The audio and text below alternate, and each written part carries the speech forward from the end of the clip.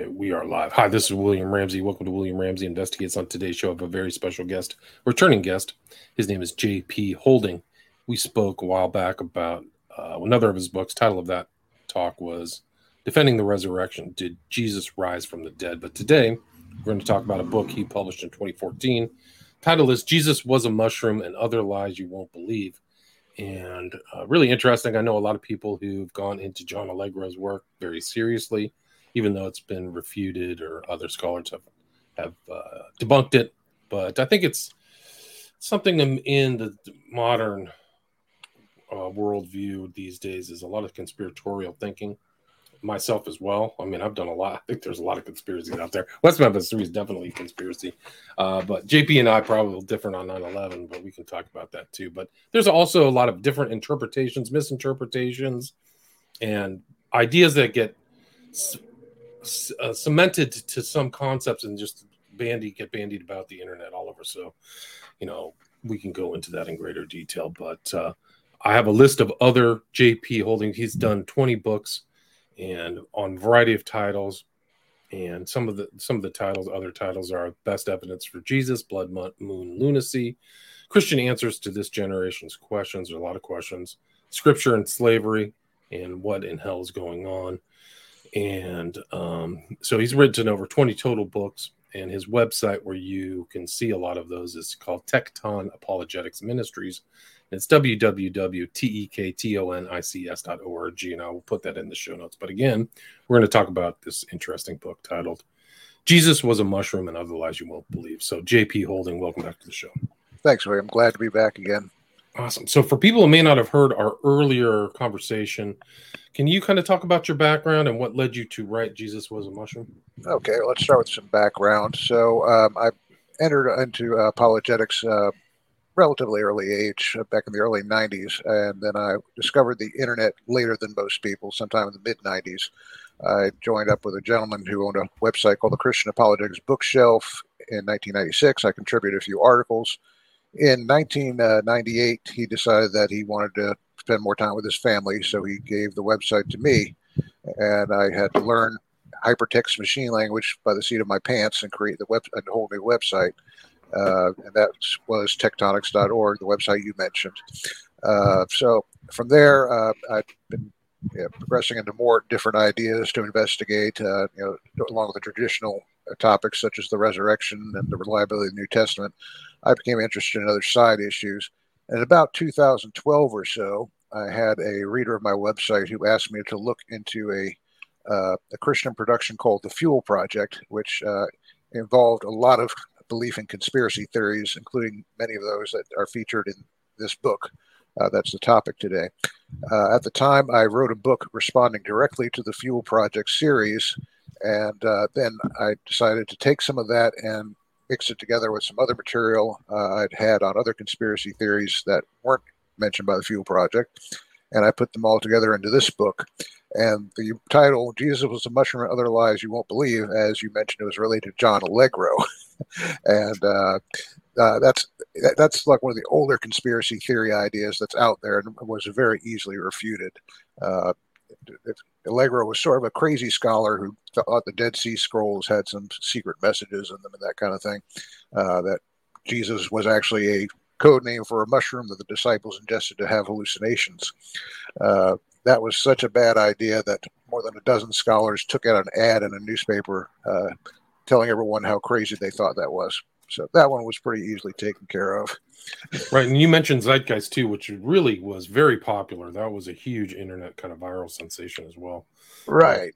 Yes, it was. And there's a long-standing joke with that. My ministry partner, Nick Peters, likes to ask me again and again, are you going to refute the Zeitgeist movie? And the reason he does that is because initially Zeitgeist was full of things related to Christianity that I had already refuted multiple times, and I was sick of dealing with them. And I kept saying, no, I'm not going to address it. I'm not going to address it. And finally, the Christian Research Journal, the magazine of Hank Hanegraaff's Christian Research Institute, asked me to go ahead and do a review of it. And so that compelled me to go ahead and view the movie. And it was, as I thought, nothing but nonsense. So even though the joke's out of date, though, Nick will still occasionally ask me if I'm going to review the Zeitgeist movie.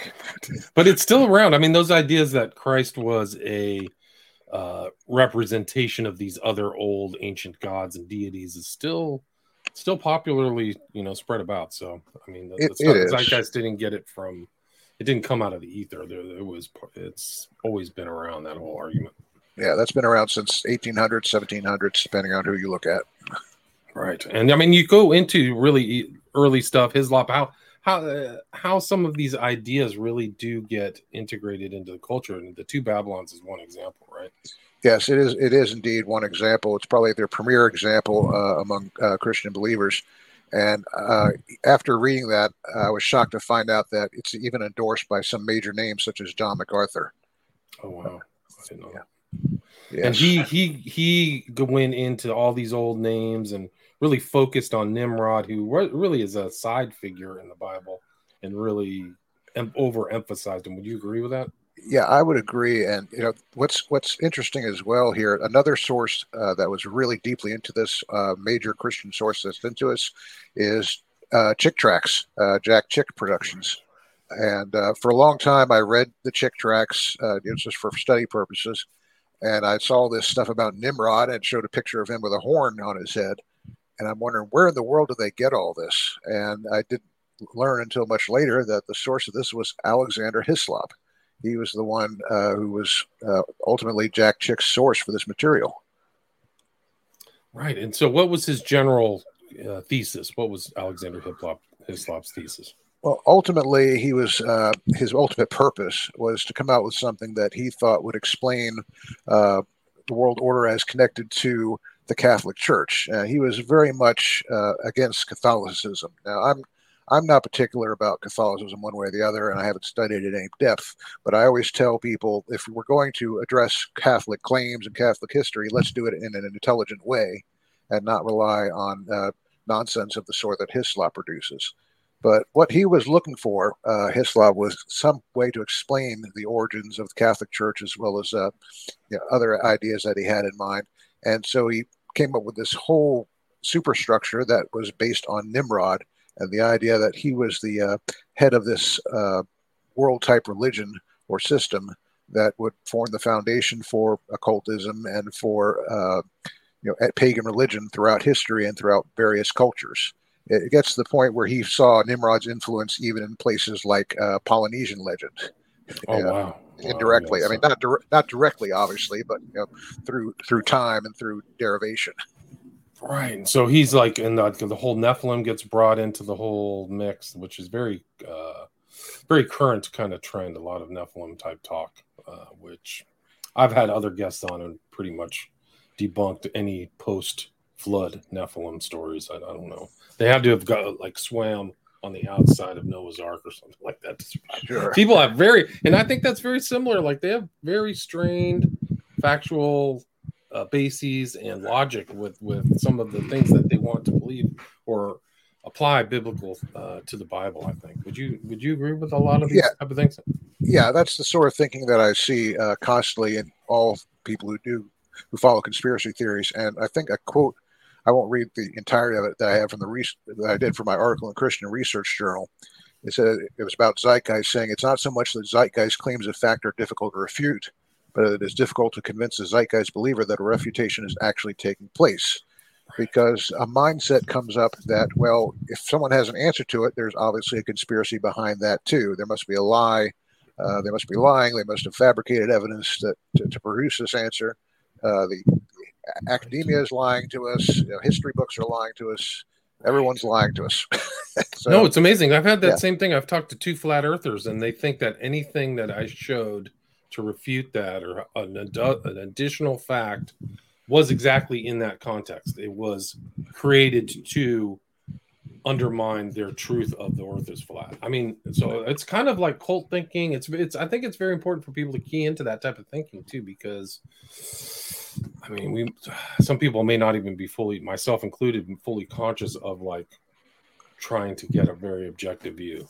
It seems like so. I mean, this book is very current because it there's all that going on in the internet culture, the conspiratorial thinking. People have called me a conspiracy person, a conspiracy. I get labeled with that, even though I'm willing to look at other alternate ideas. But that's probably another whole issue. I mean, but there's a lot of very curious thinking going on in the world, and I think that this book has a lot of that stuff in here. But sorry, what are your thoughts on that? I mean, in your refutation, if you have a logical, fact-based refutation of a lot of these ideas, how can you get through to people who won't believe that you actually have these statements based in fact? I've long ago realized that you can't get through to such people because they will constantly shift the goalpost around, and so that you're punting. By the time you've kicked the ball, it's heading through the goalpost. They've already pushed them to the other side of the field so that you didn't score. So in my mind, most of what I've written this book and other items like it for is for the person who sees this for the first time and says, wow, is there an answer for this? Something that strikes them as odd, and they say, well, you know what, this seems like it might have some basis. What's the reality? And so it's for the people, and this is really, I think, as well for apologetics in general, especially now with the internet making it possible to spread nonsense around so quickly and to enable the people who want to believe it. Mostly when I write things like this, it's for that remnant, as you may say, that is actually looking for an honest answer and hasn't already affixed themselves psychologically to the conspiracy idea or whatever other idea it is that they're affixed to. Right. And I mean, I think there's a lot of that going around.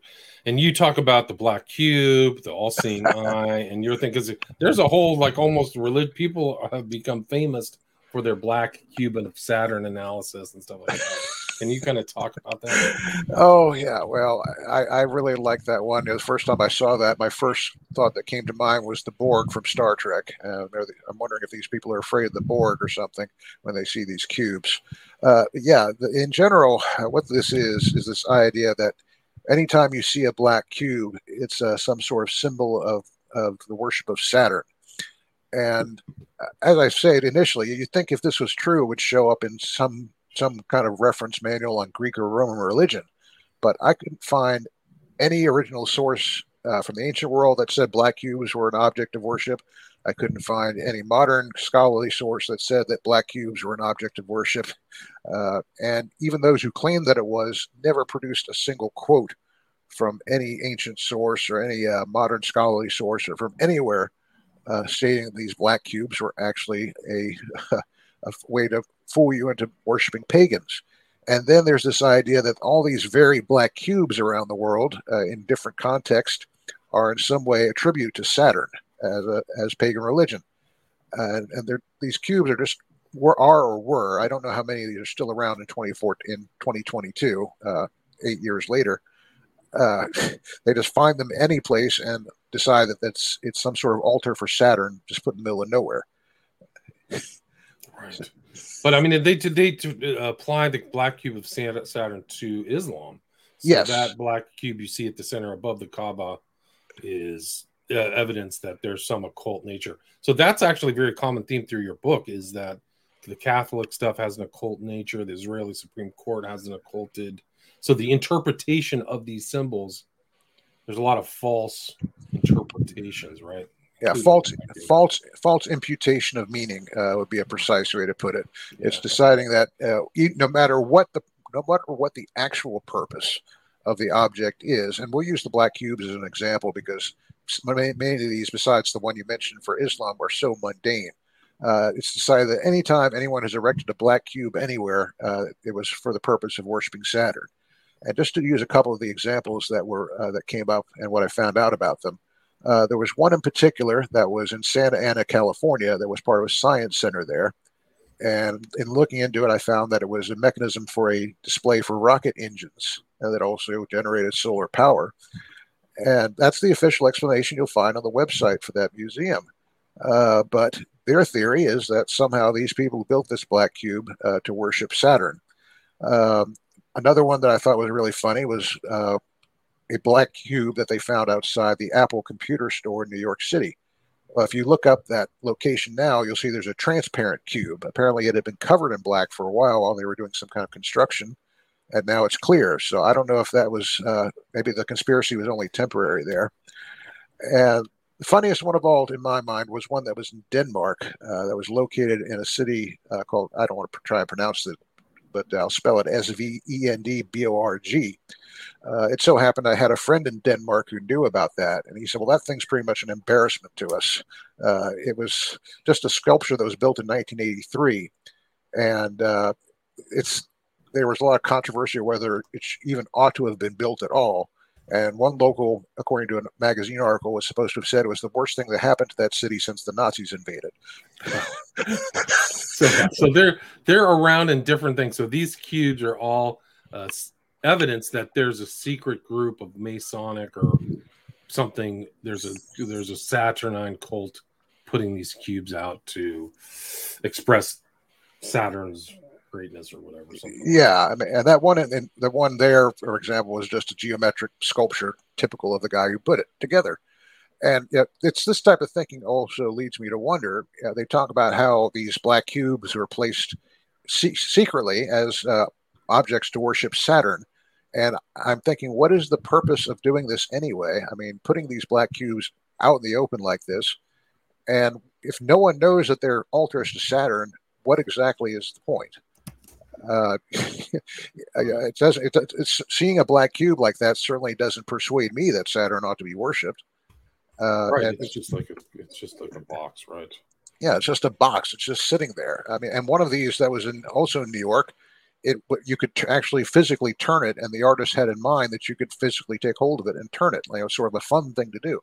It's like, I don't think, and when you think about the pagan gods like Saturn and their attitudes, I don't think they would be too happy with that. Right, it doesn't quite fit. It's not too obvious. No. Yeah. So that's just one example, because people in my worldview also misinterpret the all-seeing eye. They always see anything in sinister. So even if they see the all-seeing eye in an old 16th or 17th century church, that has an occult, reference. Yeah, exactly. And I'll make this point first. Who made the eye? You and I both agree that God made the eye. Okay, and so whose property? If the eye were copyrighted or registered, who would own it? God. God would own it, exactly. So God has the ultimate control over this thing. So if some pagan religion claimed the all-seeing eye as its theme, would that mean that God would have to stop using it? Obviously not. No, not at all. But there is like a perversion of, like, Crowley perverted the use of the all-seeing eye and superimposed the Eye of Horus in there. So that's what also confuses other people, is that there's different usages in different contexts. It's an intentionally blasphemous thing on Crowley. He was a blasphemer, but he was very good. Yeah, he was good at inventing stuff like that. And one of the ironies is that even the Eye of Horus, as you mentioned, it wasn't an all-seeing eye. The story was that Horus had lost his eye in a battle with another deity, and it was restored to him later on with powers of health and protection. So it wasn't all-seeing. It was more like a protective talisman. So mixing all these different ideas together makes it, even less impressive when the conspiracy theorists come across it and claim all the meaning that they put into it. Right, but I mean, you talk about the obelisks, the measurements are off in Washington, but there's still a lot of like things in Washington. Like, I mean, you refute the whole notion of like a downward facing pentagram and law influence plan, but there are obelisks in almost every major metropolitan area, right, in the world, right? I mean, there's obelisks all over the place that have been put up. Why have they been put up? They have become, in the general answer to that, their initial use was, you might say, as notice boards. And the shape itself is supposed to be like frozen beam of sunlight pointing down. And the idea there being that we want to draw attention to what this is that we're showing you. We want you to come read whatever this is on the side, like a notice board. Now, from there, architecturally, they became something more general, which was like just sort of a marker. I mean, you say, yes, they're everywhere. I'm thinking now of a park right near me. My wife and I passed in the car on my way home to do this. If you go into the park and you go to a certain spot there, you'll see this very old, squat, about knee-high obelisk, and it's made of stone, and it's got some kind of number on it. Now, I don't know exactly what it was, but from the looks of it, it was some kind of property marker or some kind of surveying marker. And if you ask one of these conspiracy theorists, there's somebody who put that there to encourage us to worship some pagan deity. And yet, again, I walk into the park there, I see this thing with a number on it. I'm thinking, oh, that's it. I'm not going to think of any pagan deity when that thing pops up or when I pass by it. Right. It's just some kind of marker, yeah.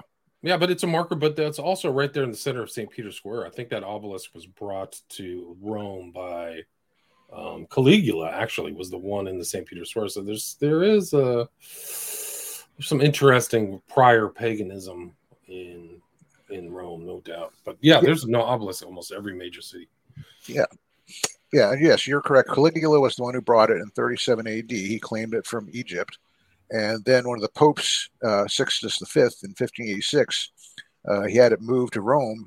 And here's another theme that we can refer to here. Triumphant reclamation is what I call it. Just because some pagan has consecrated something like that doesn't mean it stays pagan. What many of the popes had in mind to do when they did things like this, and many early Christians as well, they would reclaim an object and redesignate its purpose for God.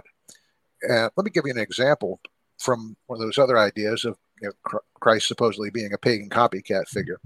The worshippers of Mithra had this scene where Mithra was slaying the cosmic bull. As sort of a competition to that, and as sort of a game of one-upsmanship, the church redid that as a picture of Samson slaying a lion. And the idea was, well, these gods are false. Here's the real and genuine situation that you should have a look at instead. And for much the same reason, that's why they went ahead and claimed that obelisk.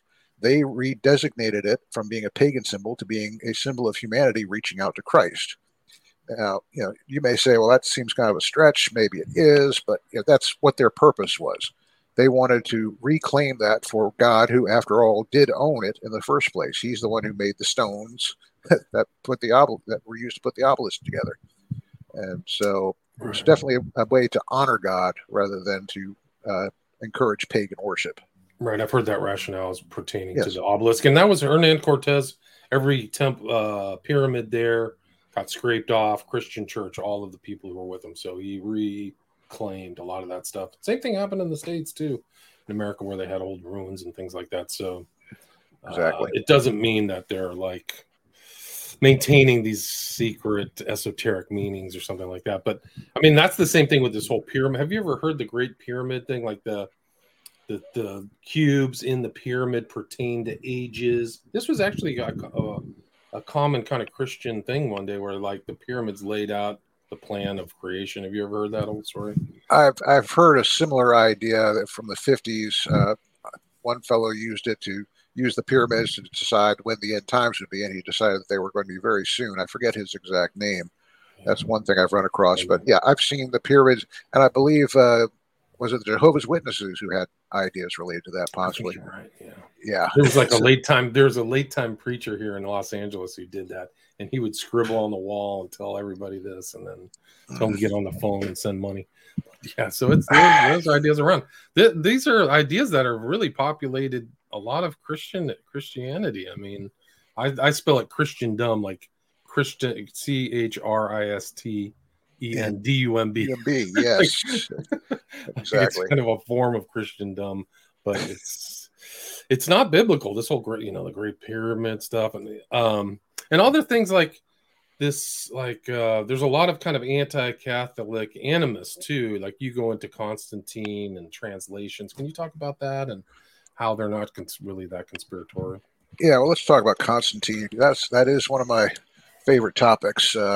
I even made a video out of it. I said, is Constantine like Emperor Palpatine? Was he like Darth Vader's boss? Was he the evil emperor?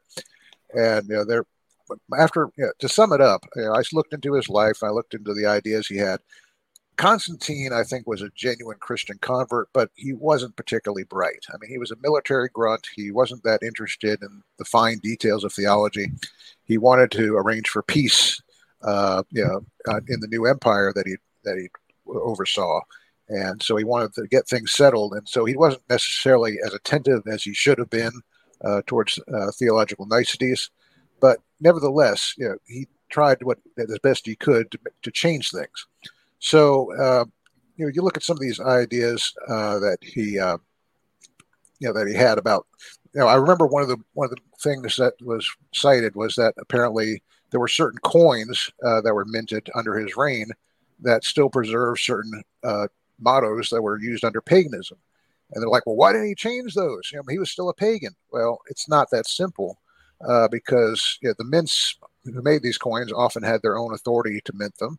And not only that, it takes a long time. Even today, you can imagine how long it would take to change. You see how long it's been taking to change the dollar bills. Right. It's a long, complicated process.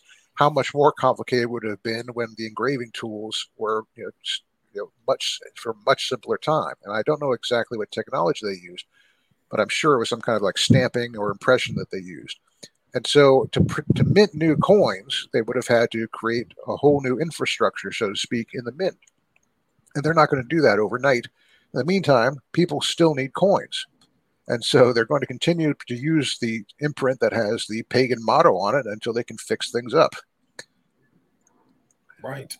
So, and that's it. And then they always apply it to Constantine that he was disingenuous, that he really genuinely didn't convert. He was using Christianity for his own nefarious plans and all kinds of stuff like that. So a lot of things are written into kind of his life that may not be the case. And I think Christianity was rising there. So it's the 3rd century after Christ. So a lot more people were Christian at that time than at the very beginning of the faith. And also there's a lot of translation things that people think that the Bible, you talk about, there's lost books, lost pieces, poor translations. Can you talk about that? Oh my word! I could talk about that for 5 hours. There's so many. So it's ironic that you should mention this because one of my longtime readers wrote me a note just this morning asking me about this. He said, "Well, I have a friend who says she's reading this thing called the Book of Thoth, and she says that it tells you all kinds of great things about the Bible." And I was like, okay, well, I've never heard this before. I know about Thoth being the Egyptian deity, but I look it up. And I find there's multiple books with going under Book of Thoth. And I wrote back to my friend. I said, well, can you ask which Book of Thoth she has in mind? Because there's hundreds of these things. And he writes back to me this morning. He said, oh, it's the Emerald Book of Thoth. Oh. Okay. So I looked that up. And it said the first thing I read in the description is Thoth was not the Egyptian god. He was an Atlantean priest who lived in 36,000 BC. I'm like, okay. I'm done. It's like that fast. Yeah, and yet this friend of mine's friend is saying, I believe this stuff, and it gives me great insight into the Bible. Where are you? Why are you picking this up? Why would you even think this was a reliable source or that it was genuine? I don't know what kind of educational background this person had or what they were taught about critically thinking of sources, but one of the key problems we have right now is that people are not critical with sources. They believe anything that they've already decided they want to believe, and they don't investigate to any degree. And that's happening with Christian circles. That's happening in atheist circles. It's a universal problem. Right. When people just pick up and they're mishmash. And I think it's like in an environment that we're in now with information overload is that people aren't grading these things like why do we have the current corpus of these texts? Why are these all acceptable? Why aren't they? And I guess that problem really existed when they started to compile all the works of the Bible, like what should go in and what shouldn't, right? Yeah, well, sure. There were other candidate books that were considered, and some of them are pretty decent, like the Shepherd of Hermas. And they were written with some of them, like Shepherd of Hermas, were written with a good purpose. But ultimately, and not all the books that were suggested as candidates were necessarily corrupt or problematic. But ultimately, the purpose of a canon, I like to say, is another C word: convenience. You're putting together things that are true and relevant to what you're doing. And so in the biblical canon, you can see why something like the Gospel of Matthew would be in there, because if it has the truth about Jesus, you'd want it in there. And it's relevant because Matthew is a follower of Jesus and he has a lot of information about Jesus. On the other hand, your grocery list is true, but it's not relevant. You wouldn't put that in the canon because it's not relevant to Christianity at all. And related to this, of course, is that some books are of different genres. And so, a book like Proverbs might belong in the canon. Well, with Proverbs, it's not necessarily a matter of things that are true or false, because Proverbs are by nature proverbs. They're just random sayings, you might say. But there's other books like the Gospel of Thomas. I mean, there's like sort of like a target. You have some things in the center, and then as you go out in concentric circles, you have things that are less and less true or less and less relevant. Then you get books like the Gospel of Thomas that have Jesus sounding like a hippie of some kind from the 3rd century. So, yeah. And one of the popular books for this as well is the Book of Jasher.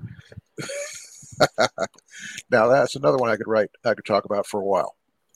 Right. Now, so why is the Book of Jasher not in the canon? Well, now, there's two things we should mention. First of all, there's a Book of Jasher mentioned in the Old Testament. That's not what people are talking about. The Book of Jasher they're talking about usually is a forgery that was done in the medieval era. That has nothing to do with the book that was written in the Old Testament times.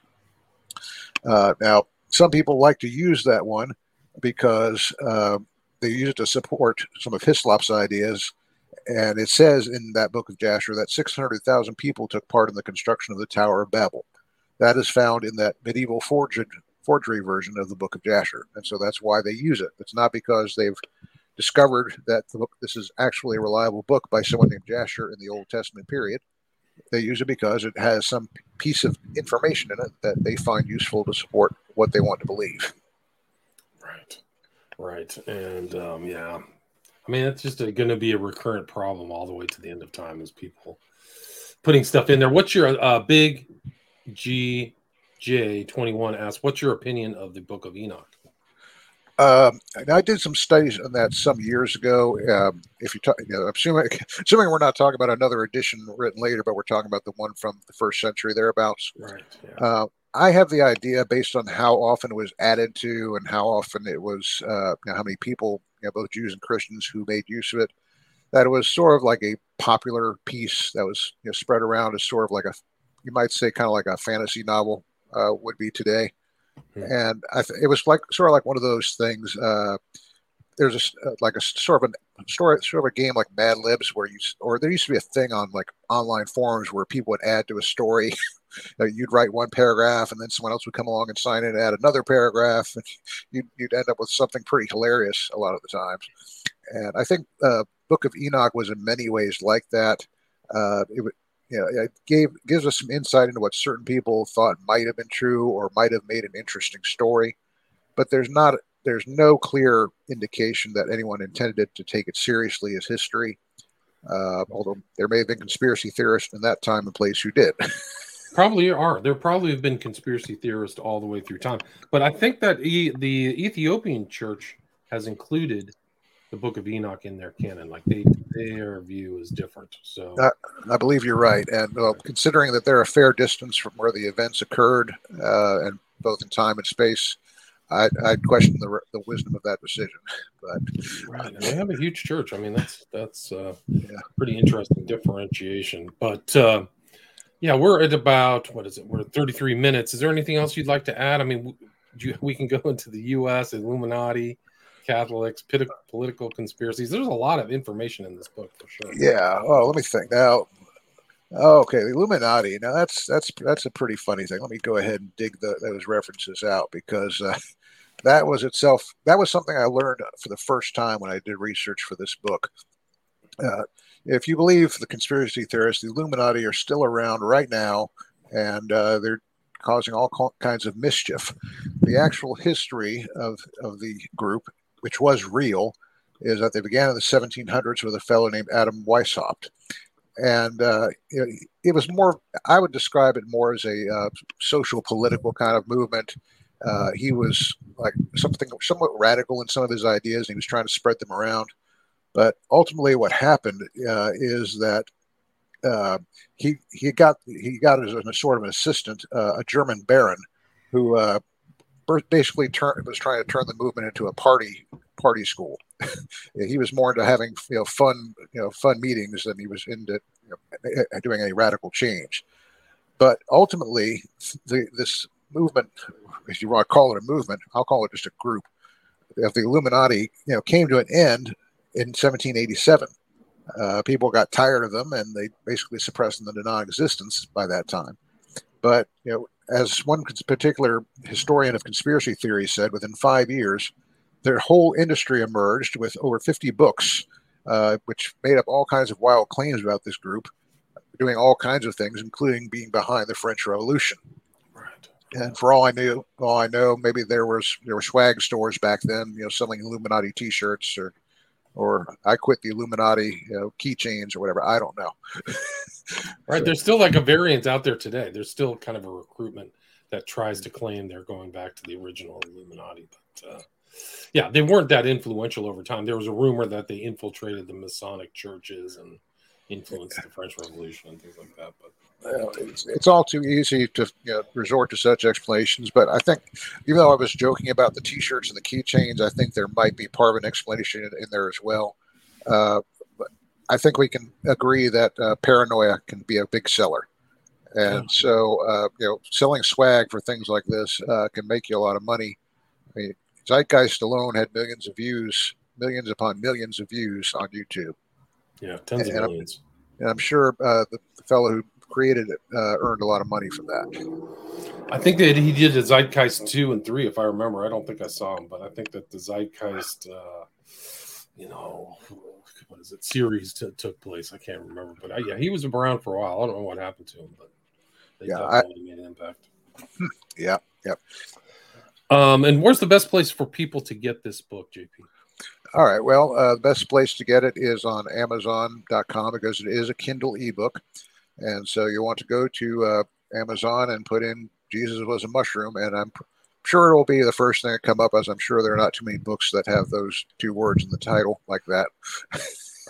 And your other books too. You have other books debunking, refuting certain things. Blood Moon. What's going on with slavery? Easter is pagan and other fables. So there's a lot of things like those are all over the place. That whole Easter is a pagan thing. Christmas took over some other. This is another example of a date, but the Christian Christmas took over another holiday, a pagan holiday, right? Yeah, that's one of the big rumors now. Yeah, you're right. I have a whole book on that too. But to the extent that may be true, that could be seen as a form of, again, triumphant reclamation. Like right. The analogy I use is if JCPenney has a sale on October 3rd, then you can bet that Kmart's going to have a sale the same day to make sure that their own shoppers are kept occupied. It's up in the air whether Jesus was born on December 25th. Unfortunately, people of that time, unless they were very wealthy, had no way to keep track of the calendar and no idea. Many people could not tell you, even in many cultures today, could not tell you the exact date they were born. And so it didn't really matter what date they picked. So December 25th has a 1 in 365 chance of being right. So there you go. Those are decent odds. We Steal Plato Snakes asks, what are your thoughts on Zeitgeist upon Jordan Maxwell? Are you familiar with him and his teachings? I've only heard of Jordan Maxwell a couple of times. I did not look into his material. I just didn't have time to look into that. I took too many other things that I was looking into. I think he was a Blavatsky, what is it, Theosophist or something like that. Yeah. That's a little. I looked into Theosophy when I was like 16 or 17. It didn't take me long to decide it wasn't worth my effort. Yeah, she's been debunked. She had some interesting ideas, but love of Prometheus, which you can figure out who that symbolizes. I mean, that's a whole nother story. But yeah, you actually talk about Spangler, Maitreya, Benjamin Creme, and some of these other characters around. I mean, do you want to wrap up talking about them or your thoughts about them? I'll talk about Benjamin Creme because there's some very interesting history there. When I was a Christian very early on, there was a book that was put out called "Hidden Dangers of the Rainbow" by Constance Cumby. Yeah, I'm familiar with Yeah. Have you ever read that book? it. No, I have not. If you read it now, it's so interesting to go back and read some of these books of the time, like Hidden Dangers of the Rainbow. Another one that I really enjoyed reading again from that time was Phil Phillips' Turmoil in the Toy Box. That had all kinds of ideas that toys being given to people were given to their kids were like teaching them to worship Satan. There was an example that I can't resist giving one example, even though it's not related to this book. He made a big deal of the fact that He-Man said things like, "By the power of Grayskull," and Phillips made this solemn pronouncement that the Bible does not mention the power of Grayskull. Well, okay, that's I wouldn't expect it to. I mean, okay, Right. but as far as Benjamin Cream, I'm mentioning Cumby because Benjamin Cream was a concern when Cumby wrote her book, and she made a big deal about him. And what happened is that on April 25th, 82, his organization took out some full-page ads in newspapers declaring the Christ is now here, and that he would soon send out a telepathic address to the world. Now, of course, Cumby and many like her assumed that this was the Antichrist who was going to come out of the nowhere, and that Cream would be like his disciple, so to speak. Well, 27 years later, when I wrote that book, and I haven't checked up on him lately, but maybe I should, Cream is still plugging this telepathic address and saying, "It's coming soon, it's coming soon." And I'm like, well, where is it then? I mean, who is still following this guy? Actually, not really anybody. I found there was a meeting that he spoke to in Detroit, which attracted maybe 800 people. And that's from a metro area at the time that had 4 million people. So I don't think Benjamin Cream is really that much of a threat. But Cumby and others like her acted like this was a very serious problem. And you mentioned David Spangler, the same thing. I mean, you look into these people, they really don't have that much of a following. No one really pays that much attention to them. It's like, I guess you could call them Antichrist wannabes, if anything else. But I would be looking. Yeah, pay them so much, give them so much credence. Yeah, Yeah. interesting. And anything you'd like to add, or anything I missed before we wrap this up, JP? Well, I don't have anything in particular to add at this point, but I do appreciate having been on again. It's been a pleasure to be with you and to talk about these subjects. One of the things that's very close to me as a subject of concern is making sure that people get good information. And there are so many corrupt and so many poor sources of information out there. There's a will to believe things all too readily and all too easily. One of the great contributors to this, I believe, is I call it the abomination that causes misinformation, Wikipedia. There's nothing so horrendous to me as a librarian by trade as a reference source that anyone can pick up and scribble into it whatever they want. Right. So people got to be wary. People are credulous, and a lot of people are just looking around to get their ears tickled. So they have to kind of watch out. And again, there's a lot more information in this book. We barely covered all the stuff. You really went in detail on a lot of other topics and issues. Again, the title of the book is "Jesus Was a Mushroom and Other Lies You Won't Believe," and the author again is J.P. Holding. And I'll put a link to the book and his website in the show notes. So, JP, thank you so much for your time. Thank you so much for having me. Take care. All right, take care. You too. Stay there. Stay there. Okay.